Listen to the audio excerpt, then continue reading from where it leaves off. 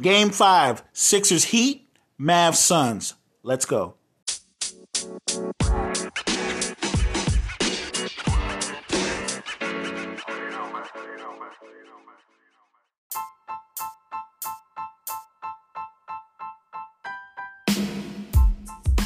Quick takes on Game 5 Sixers Heat. The Sixers have to maintain aggressive play from their perimeter players. James Harden had his best game of the playoffs. Now, I don't expect Harden to drop another 30 tonight, but he needs to stay aggressive. He needs to take advantage of the spacing that Joel Embiid supplies him and Terrence Maxey. Both of them have to pick their spots and get downhill and attack the teeth of Miami's defense. And on a side note, Danny Green, George Niang, Korkmaz, even Shake Milton, should he get the opportunity, they have to continue to hit timely threes.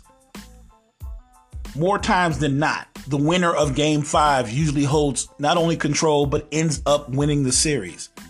I think with a series this close, with the matchups being so tight, the winner of tonight's game, I think, will go on to win the series. If you're Miami, you've got to keep getting the ball to Jimmy Buckets. He's been the best player in this series, averaging 28 points, 7 rebounds, 6 assists, shooting 52% from the field.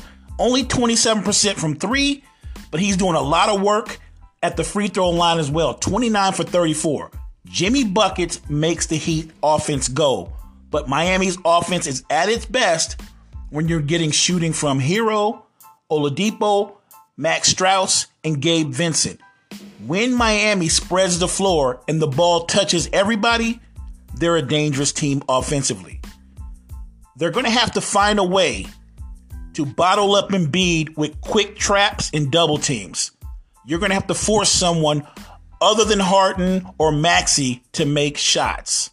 Tonight's game is real simple. Yes, you have to stop the big man. You have to slow him down. But more importantly, you've got to run them off the three-point line.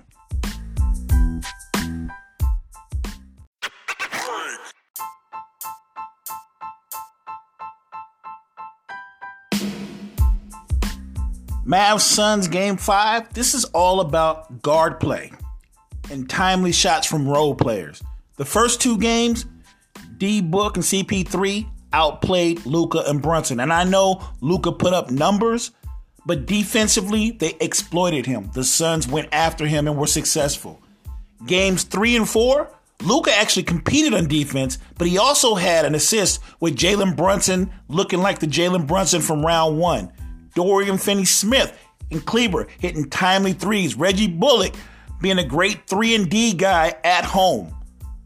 The Suns have an advantage, though. I expect a better Chris Paul. I expect Chris Paul, the All-Star, to show up on both ends of the floor.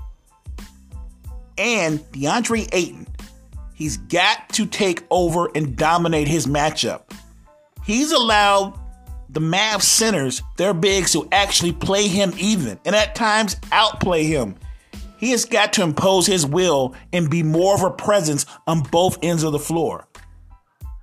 Even though I think Luka puts up numbers, Brunson plays better on the road, I think the Suns win, and it's because you get a big game from Ayton and Chris Paul.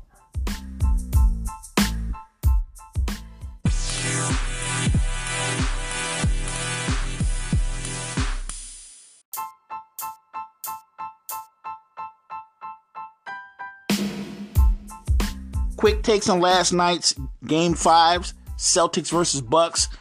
Celtics pull out another tough game. Bucks had control until the fourth quarter. Celtics make a run, and once they take over, it seemed like the Bucks had no response.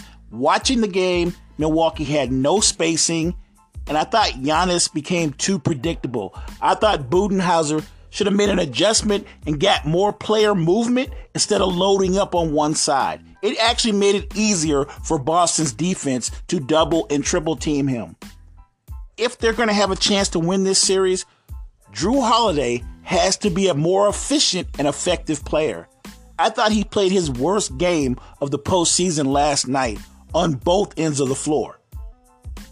Going forward, this comes down to Tatum Brown, Drew Holiday, Giannis.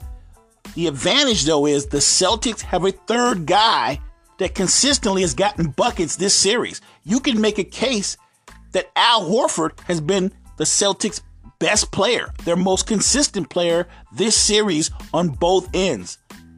Giannis can't just win that matchup. He has to dominate him, and he has to take the challenge of slowing or shutting Al Horford down.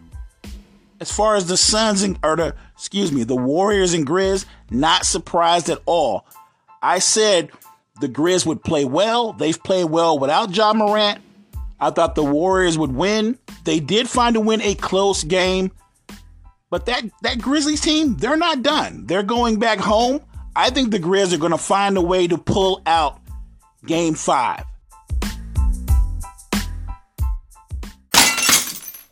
I said it.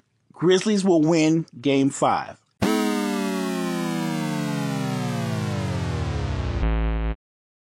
The Heat are up 40-31 in the second quarter. I'm about to bounce, finish watching the rest of this game. I'll be back tomorrow to wrap up what happened tonight in tonight's games. It's the NBA Cypher next time.